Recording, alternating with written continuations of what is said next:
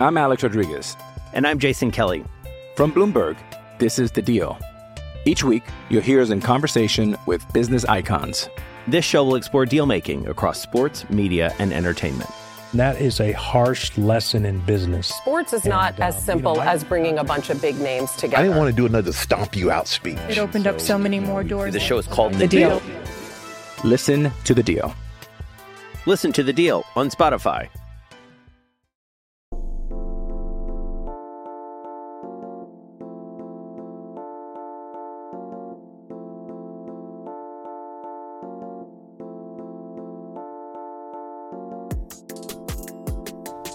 Ladies and gentlemen, welcome to the We Are Podcast. This is your host, Jared Prugar on DK Sports Radio. First and foremost, it's Thon Weekend at Penn State. One of the best philanthropical student-run charities in the country. And if you so choose to donate, you can go to donate.thon.org. It's a great opportunity to support children fighting cancer and children everywhere. But aside from that, it's been a pretty big week on campus for the Nittany Lions as the Lash building has been a buzz.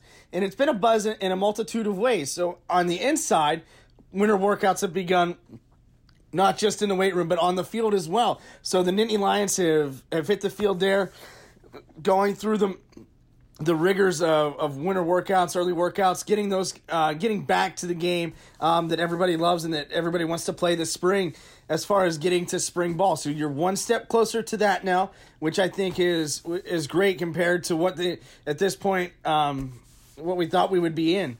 So there are a bunch of different storylines to look out for as winter workouts have begun. You've got the quarterbacks. There's only 3 on scholarship. So that's crazy to think of it after the way that the season ended. There was going to be a quarterback competition between Sean Clifford and Will Levis. Now, obviously, that's not quite the case with Levis having transferred. But how can Sean Clifford rebound? Can he come back to the play that he had when he played in 2019, his first year as a starter? Is he going to be overtaken by somebody behind him, or even in the transfer portal? There's so much that still will figure itself out as spring ball nears and as spring ball goes on. So it'll be interesting to see how that goes. I think that's a position group to look at. I think also, and this is going to be down the line because of the way that the transfers have been with Eric Wilson, but also how you replace Will Fries and Michael Menet on the offensive line. I think that's a way that you're going to look at and see how they can handle that. And I'm not sure that you do that very easily. Will Fries is one of the most versatile offensive linemen Penn State's had in recent memory. And now you've got a guy like Michael Menet, who's a 3-year starter at center. That's a lot. That's quite a bit of experience and leadership captaining that offensive line. And when you have that, I mean, that's a lot to replace. So I think in-house, I think Drew Scruggs is probably the most likely to take over at the center role. I think that keeps everything kind of in place as much as it can compared to how the season ended last year. So I think that's what they will do internally. And then I think Eric Wilson's going to get a chance, the transfer from Harvard, once he steps foot on campus during the summer after his spring semester at Harvard ends. I think he's going to be in the mix for right guard. I think that would be an excellent opportunity for him. You got Caden Wallace at right tackle, left guard Mike Miranda, and left tackle Rasheed Walker, who are all returning this year. But the biggest thing, obviously, it's going to be an excellent opportunity for them to step in and compete for those things. But the biggest thing, I think, offensively speaking, for the offensive line, these guys get a full offseason under Phil Trautwein. There is no position group that has to be focused more on technique and just drill work than offensive linemen. Now, obviously, running backs, quarterbacks, receivers, it's not to disagree with anything that they do, but you can rely a lot on athleticism at those positions. But with the technique and everything that you need at the offensive line position, that's the group that needs to practice the most in the offseason. And I think that now that they're going to be able to get as normal of an offseason as possible with Trautwein and with those guys, I think it's an excellent opportunity for them to grow and build on what they've had at the end of last season when they were actually blocking and creating holes, which is something they failed to do at the beginning of the year. I think moving forward, that's going to be a position of strength for the Nittany Lions, even with the addition of Landon Tengwall, especially early with the early enrollee joining the Nittany Lions for workouts as it stands. So that, I think, offensively speaking, you have the quarterback position, how Clifford's going to respond to Mike Yurcich and his new offense, and how Yurcich is going to build that offense around the playmakers they have, like Parker Washington, like Kevon Lee, like Sean Clifford, and like Brenton Strange or Theo Johnson at the tight end position. And I think that's what to look for offensively as we get into the really deep parts of winter workouts, and as they get that field work put in. But I think also you look at the defensive side of the football. They're hiring a safeties coach now. As of right now, what it looked like to me, according to social media, is that Terry Smith is leading the charge on both sides, or in the secondary at both the cornerbacks and safety position, and rightfully so. He would be the best bet internally to handle that right now until they get somebody hired. Now, how James Franklin goes about hiring is to be determined, but it's going to have to be somebody that I really wouldn't even worry about necessarily coaching the guys up. I mean, development's always going to be important, but somebody that can go out and recruit the Midwest and Upper Midwest, kind of like Michigan or in those areas, like Tim Banks was able to do before he took the defensive coordinator position at Tennessee. So I think that's an excellent opportunity for Penn State to bring somebody in that's going to be a monster recruiter, because you've lost in Tyler Bowen on the offensive side of the football, and you've lost him and Tim Banks now, who are two big-time recruiters for the Nittany Lions. And that's tough to replace no matter who it is. So you've got to be able to come in and replace that. Now, he returns Jonathan Sutherland, which will be who will benefit from Lamont Wade being gone. And also Jaquan Brisker, who was a PFF all-team first team All-American this year based on his play. So whoever is the coach is going to inherit a talented group of safeties. So that, I think, is important as well. But you look at the linebacker situation, not much has changed. Lance Dixon is obviously no longer a part of the program. But defensive line speaking, that's where you have to replace the most. You're replacing Antonio Shelton. You're replacing Jason Owe. You're replacing Shaka Toney. Those are big-time names to replace. Obviously, Toney and Owe are off to the NFL draft. And then you've got Judge Culpepper, who's transferring to Toledo, and then Shelton, who transferred to Florida. So you have to replace those guys. And I think Adisa Isaac is going to be a guy that can fill that void at the edge, on the edge. And I think that's going to be huge for him. I think some of the transfers that they got are going to be huge for the Nittany Lions as well. Because when you lose that type of depth, I think that's obviously never a good thing. But, you know, these guys some of them are going to the pros. The others are kind of laterally. And then for Culpepper, he went to Toledo, which I think is obviously a step down from the Nittany Lions. So that's going to be a position where they need to kind of come in and make an impact earlier. And that's really where it needs to be. So when you look at stuff like that, you talk about the breadth and the depth of the defensive line. That's where you're rotating guys in every so often. So I think that's huge. Now this is year 2 under John Scott Jr., and I think that's big too. I mean, obviously, like I said before, they've landed 2 transfers, and Arnold Ebiketie from Temple, who was a defensive end. I think he has a good chance and a good opportunity to line up opposite of Adisa Isaac. Then you've got Derek Tangelo from Duke, and the only returning starter on that defensive line is P.J. Mustipher. So I think Tangelo has an excellent opportunity to compete with playing time inside early. But also I think Hakeem Beamon is an internal player that has the opportunity to step up and step into that advanced role. But that's to be determined with the way that things are going to play out. Who knows? But with that said, it wasn't just on the inside of the Lasch building that got the news and the raves this week, as there were some announcements made regarding the entire Lasch football complex at Penn State, and we'll get to that here in the next segment. But until then, let's take a short break, and I'll be right back.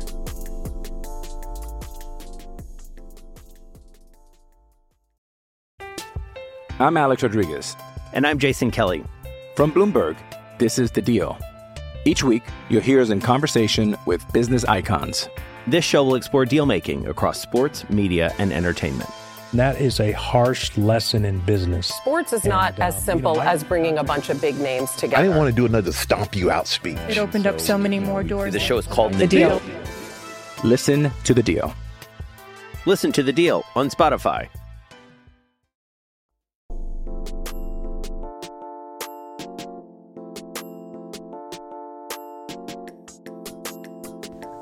Like I mentioned in the first segment, it wasn't just on the inside of the Lasch building in Holuba Hall that got the raves this week, as Penn State announced they would be renovating the Lasch football complex thanks to a $48.3 million investment in the football facility.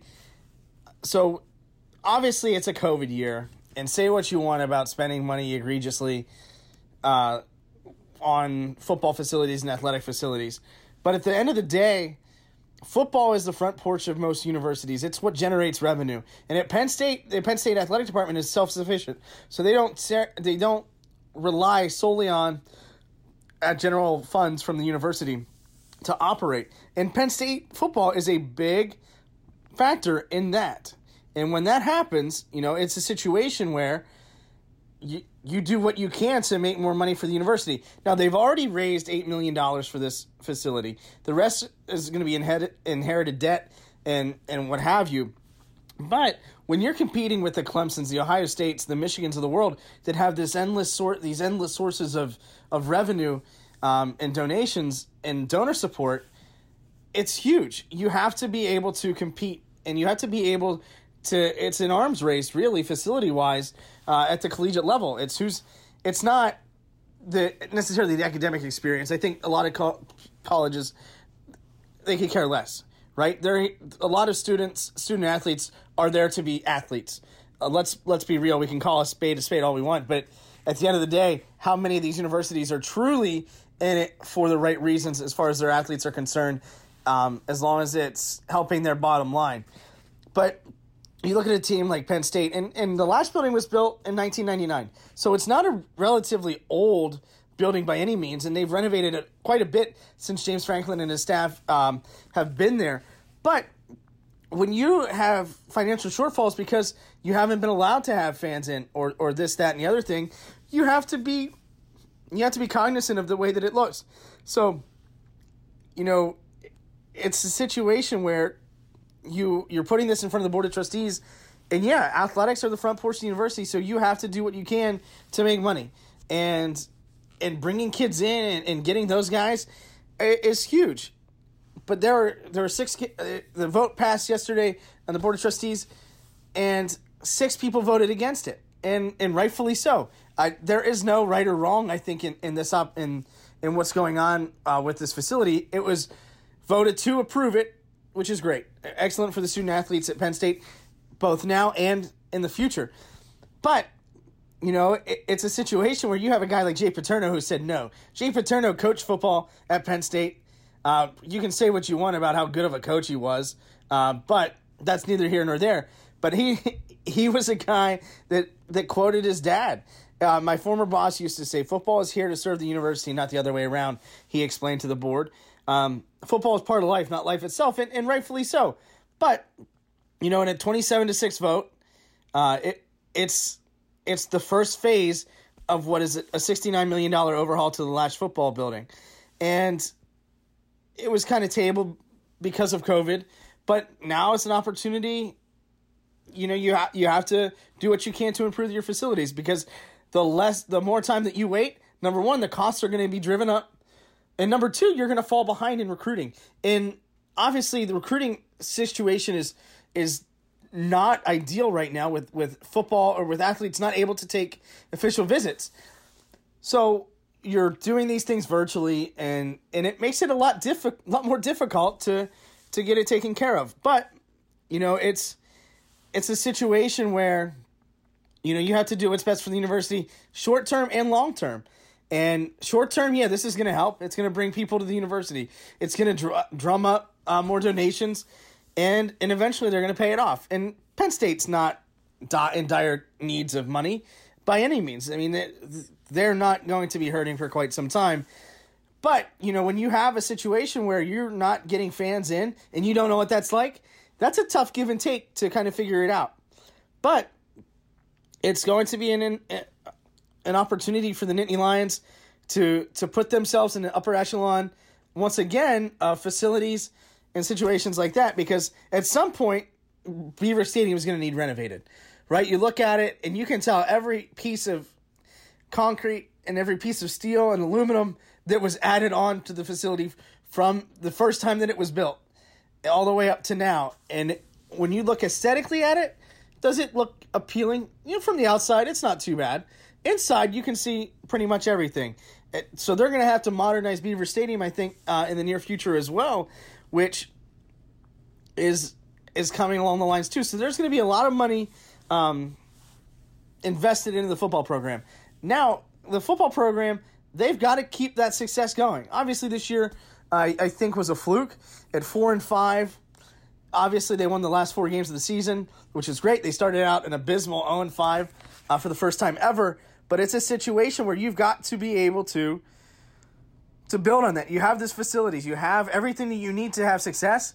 Now you have to go out and make it happen. And can James Franklin and company do that? I think they can. But, you look at a lot of the situation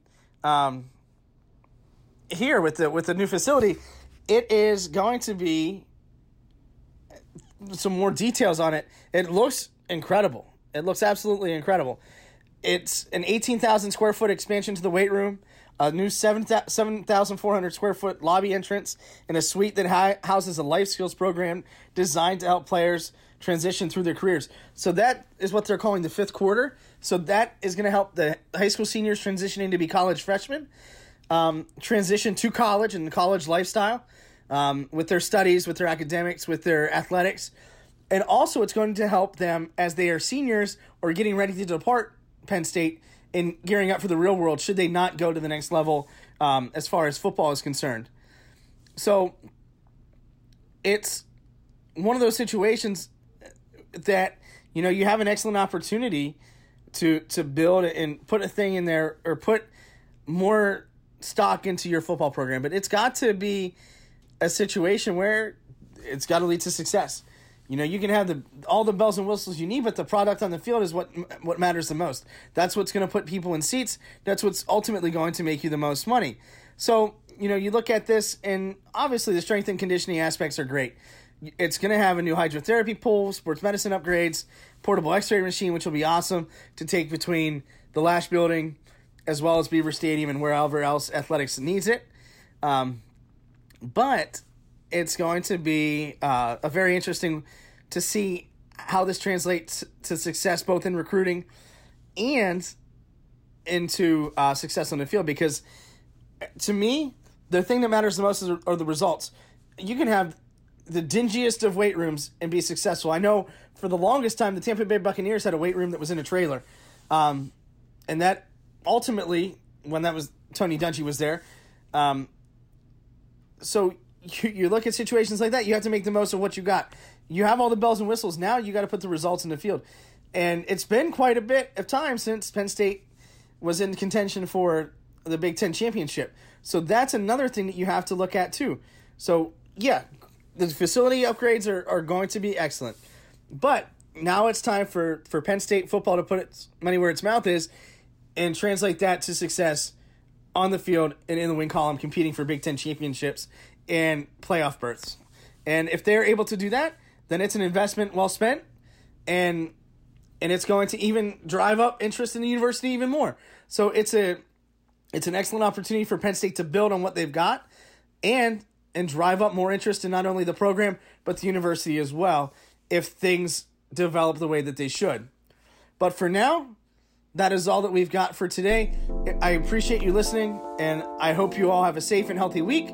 For myself, Jared Prugar on the We Are Podcast and DK Sports Radio, thank you, and have a great week.